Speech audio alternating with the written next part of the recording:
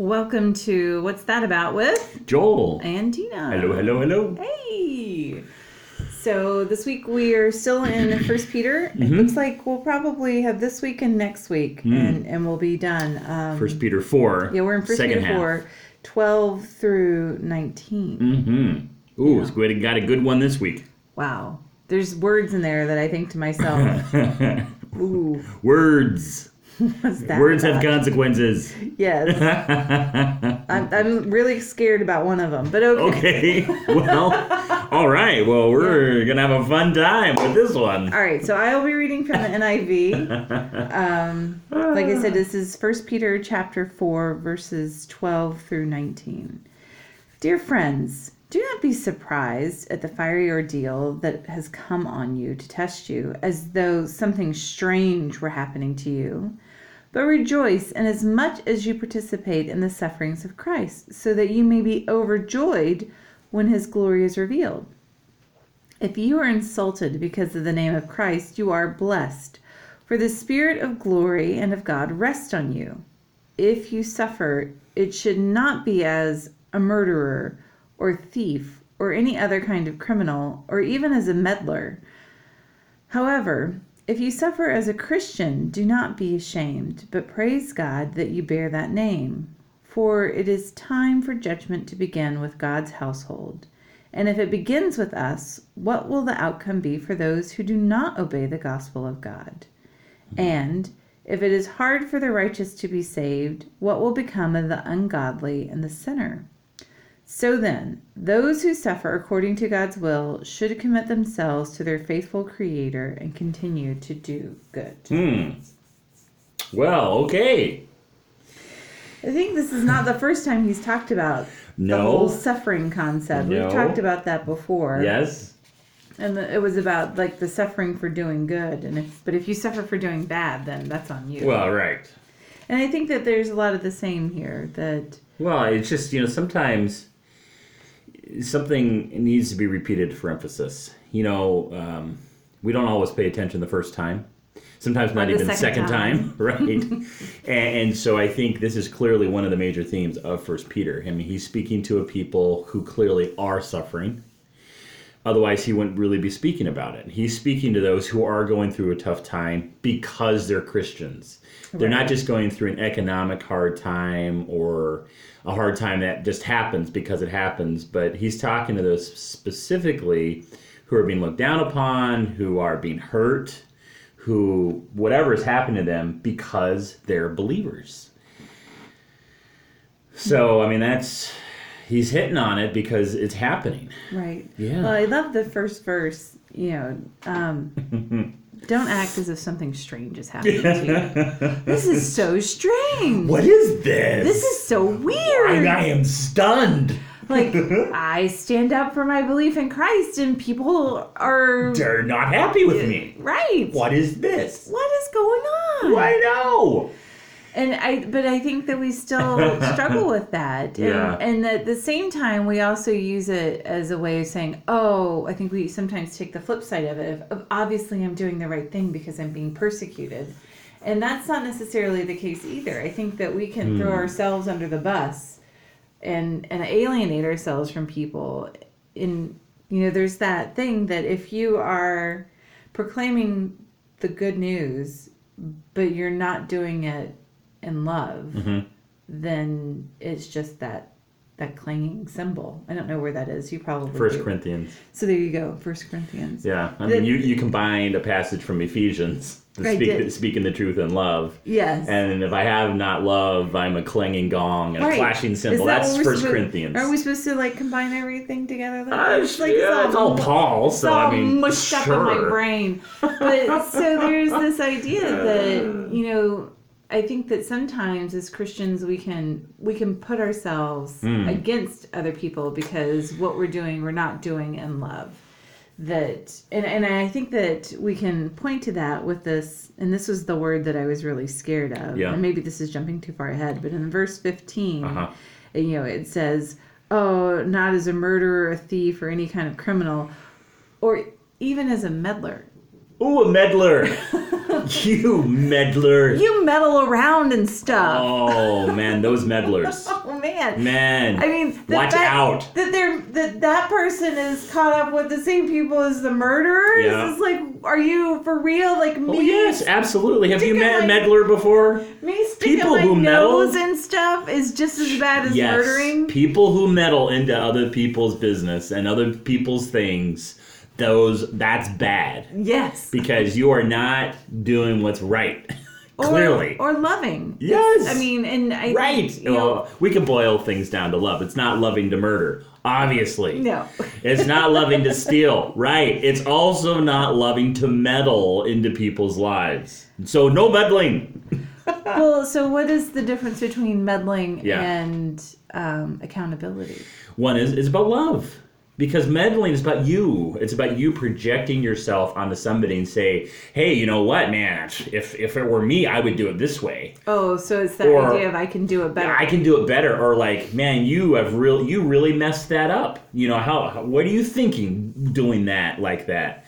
That's not very loving. That's meddling. You know, getting into people's business, inserting yourself into their lives when you know nothing about that. It reminds me of a time where my brother Nate and my family, my mom and I, we were at a hospital and he flipped out and we had to take care of it. And there was this crowd because he was really loud, and meddlers came up and said, you should do this. You should do this. Not people who work there. No, People the who crowd. were wandering by. Yes, right. We attracted a crowd. The rubberneckers who gathered. Yes, they did. And they're like, not only did they not understand what was going on, but they didn't even care to understand or help.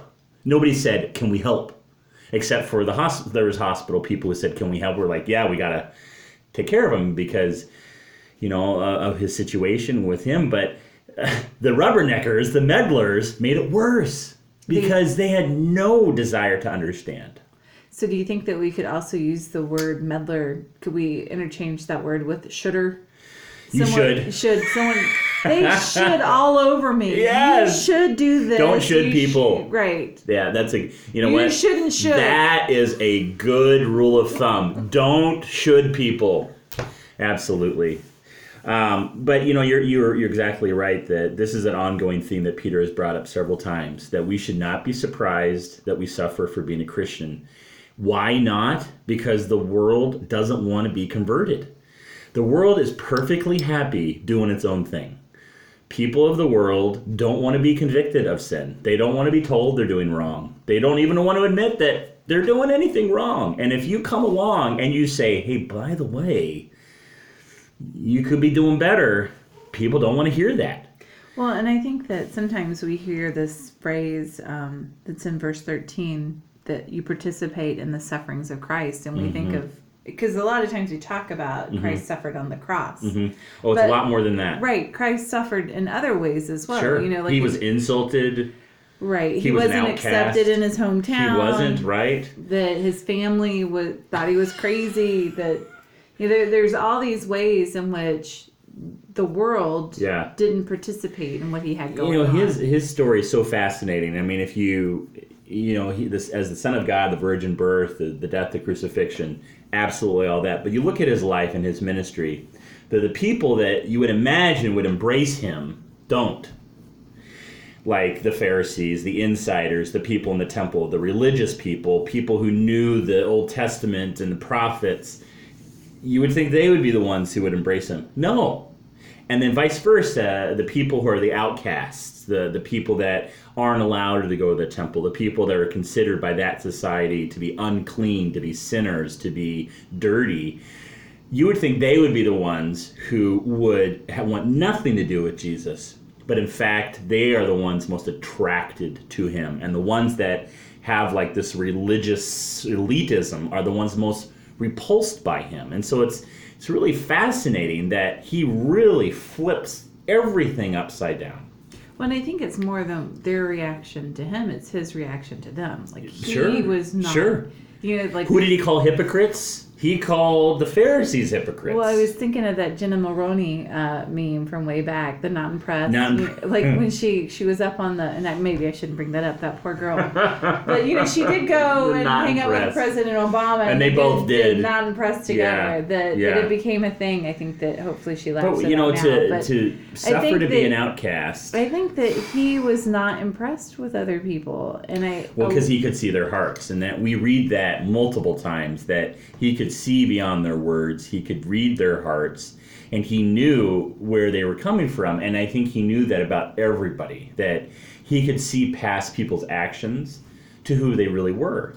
So do you think that part of what this is talking about is, like, as Christians, is that part of our burden? To enter into the suffering of others? I mean, do we... Sure. Yes. Do we not get to, yes. Because there's so many people, there's this whole question of how are you doing, and the answer is fine. Lies. Are we allowed to do that? Are we allowed to allow people... Only if you're really... Because, there's that fine line with the meddler thing again. Only if you really care. I mean, we ask each other, how are you? And, fine is a pretty typical answer. And the reason people say fine is because either they don't want to think about their lives, or they don't want to talk about it with you in that moment.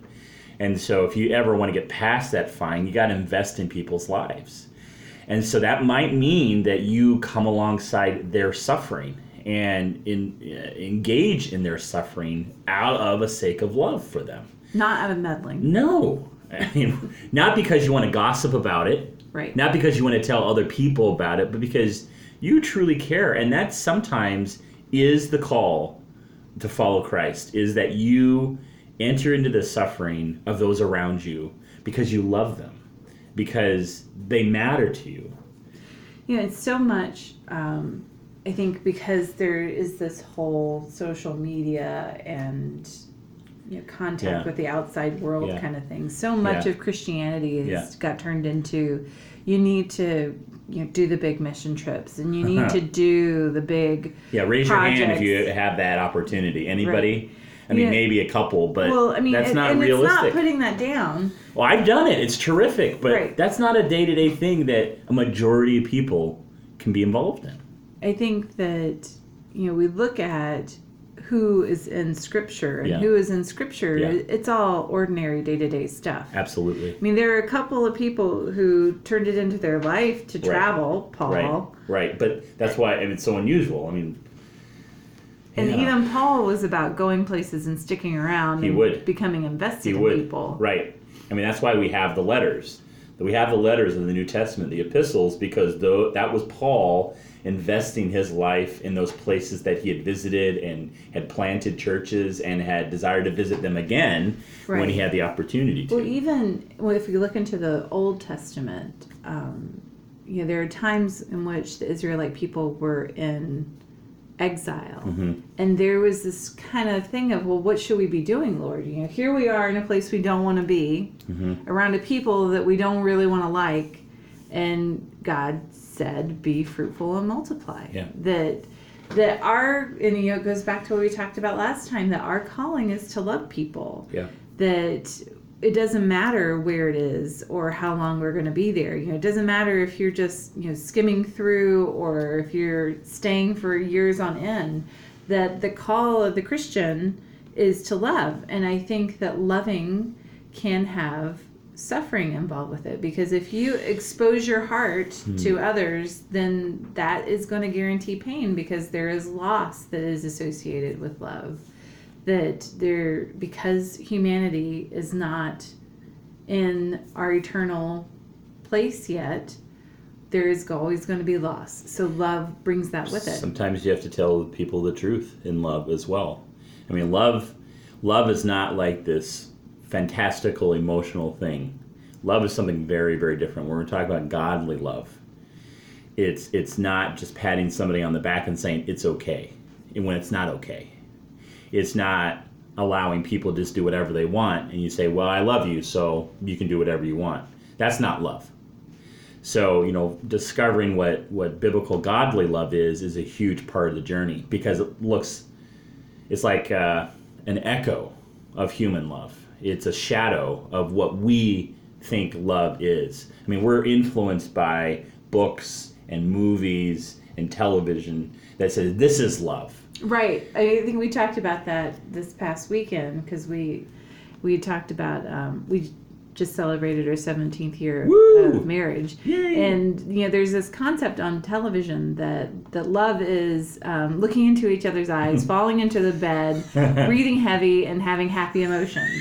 That is what love is. If you watch movies, that's what it is. You sure. Whoever you make eye contact with across the room, you're gonna end up naked with them later. I mean, and that's what love is. And it's not deep enough. Yeah. That's why love sometimes means suffering. And it's also, I think, it's hard to remember that that's fake. In every aspect of it, it's fake. They're not people who are really in love. Right. They're not really It's acting. We talked about that last week. Right, it's acting. Okay, I want to take a look at 16 and 17, which I find fascinating.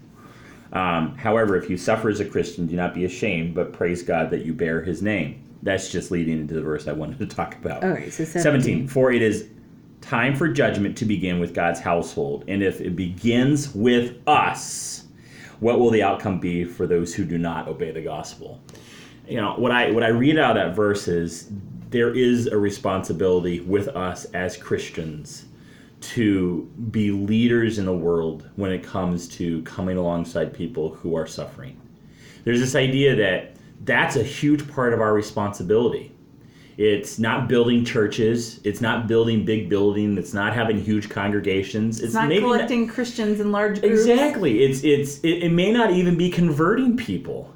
One of our big responsibilities as Christians is to come alongside others in their time of need. It reminds me of what happened in the early church in Corinth. Then in the 3rd or 4th century, it wasn't just then, but there were plagues that would happen all throughout the Roman Empire because of hygienic issues and too many people living in too small places. And one of the huge outbreaks of plagues that happened in Corinth, people were leaving the city because everybody was dying except for the Christians. They were going into the city, caring for those who were suffering, caring for those who were dying. And they were asked, why are you doing this? And they because Jesus tells us to, because this is what our faith means. And that left such an impression on the city of Corinth that those who survived, those who lived, were greatly affected and helped by that kind of thing. Well, we've never been called to convert. The scripture. Well, we can't. The scripture doesn't call us to convert. It calls us to share. Yes. Sow seeds. Right. It never says you need to have so many people. Right. You need to go out and make Christians. Yeah. It's that we need to go out and share the good news. Well, I guess this is make disciples, doesn't it? Well, the Great Commission. Right. Yeah, Matthew 28. But how do you make disciples? You don't. How do you make disciples? That's exactly right. Isn't that a great question? How do you make disciples? Well, Peter's giving us a hint here of what it means to really suffer. How do we bear that? How do we witness that to everyone else? And that is to bear it with God's strength. It is not to shake our fist at God and say, I wish you would just kill me now. It is to bear it with grace and recognize that we're not on our own so that we can be witnesses to others who are suffering. I mean, that is the great human experiment, I guess, is how do we handle suffering? Well, so much of the modern life in the United States is about getting rid of suffering and people hate suffering. Understandably so. And I'm not even talking about the big stuff. I mean, I can't. Your car has to be comfortable. Your food has to be delicious. Air conditioning. There's so much of our life that's built around comfort. Yeah. That there's just every home has air conditioning. I talk with the people who grew up in this area, and almost to the T, every single one of them. I didn't have air conditioning growing up. And I talked to my mom and dad's generation. I didn't have air conditioning growing up. That wasn't. But they have it now. They have it now because it's so much. It's part of the culture. Yeah. That it's almost unusual to run into people who choose to live with the elements in that regard. Not that it gets that hot here, but wow, it feels like it sometimes. The other thing that I see in this, it reminded me of it, the talk of God's judgment. Yeah. It reminded me of something that I read this week, that when we come to confession, and that's something that we do in our church every week, that's something that we're encouraged to do all the time, is to confess. That when we come to confession, we're not surprising God. I mean, God already knows what we did. Yeah. And has already forgiven us. We're not even admitting to, we're not bringing up things to him like, oh, by the way, Lord, I did this. The confession is more about, I realize that I hurt you. I realize I've turned away. I've done my own thing. Right. Walked my own life. Yes. Yeah. And I think that that's a hard thing for us to get to that place of judgment, and if we struggle with it, then how much more so those who don't know Christ. I think it is hard for us to admit those things. It is hard for us to be truthful about that. And I think that is why it has become, the word hypocrisy has become part of the descriptors of who we are as people. And not undeserved. Right. So. And then in the very end right there, verse 19, who will suffer according to God's will should commit themselves to their faithful Creator and continue to do good. Committing ourselves to the faithfulness of God, that's like one of those little keys, one of those things that we got to remember and continue to pursue and to figure out what that actually looks like. Because suffering's not going to end. No. Pain's not going to end. No. Rejection's not going to end. Sin is not going to end. So we struggle against that. We battle that in ourselves and with one another. It's just humanity. That's just who we are. What we can do is, how do we deal with it? And, here Peter is saying one of the ways that we can deal with it, those who are believers, is to continue to commit ourselves to God's faithfulness. Yes. If we trust that God is faithful, then we can trust that God will get us through. If we know God is true and it does not turn away, does not abandon us, all the promises that we get in Scripture that Jesus gives us, if we can truly believe in that and then live it out by faith, then that gets us going in the right direction. When those hard times come, that will be able to sustain us and fill us and direct us. It's so much easier to put yourself through things that are difficult and painful if you are assured that something good will come of it. And that's the assurance that we have. Or somebody good is with you. Well, in the midst of it. During those times. Yes. Yeah. Yeah. Oh, well, man, good chapter. Yeah. Some really good lessons. And, learning how to take what is being said here to heart, that's an ongoing process. That's an ongoing journey. Most definitely. Yeah. Yeah. All right. Well, don't meddle this week. Yes. Make sure you love. Yes. And we will talk to you again next week. Yeah. Talk to you later. Bye. Bye.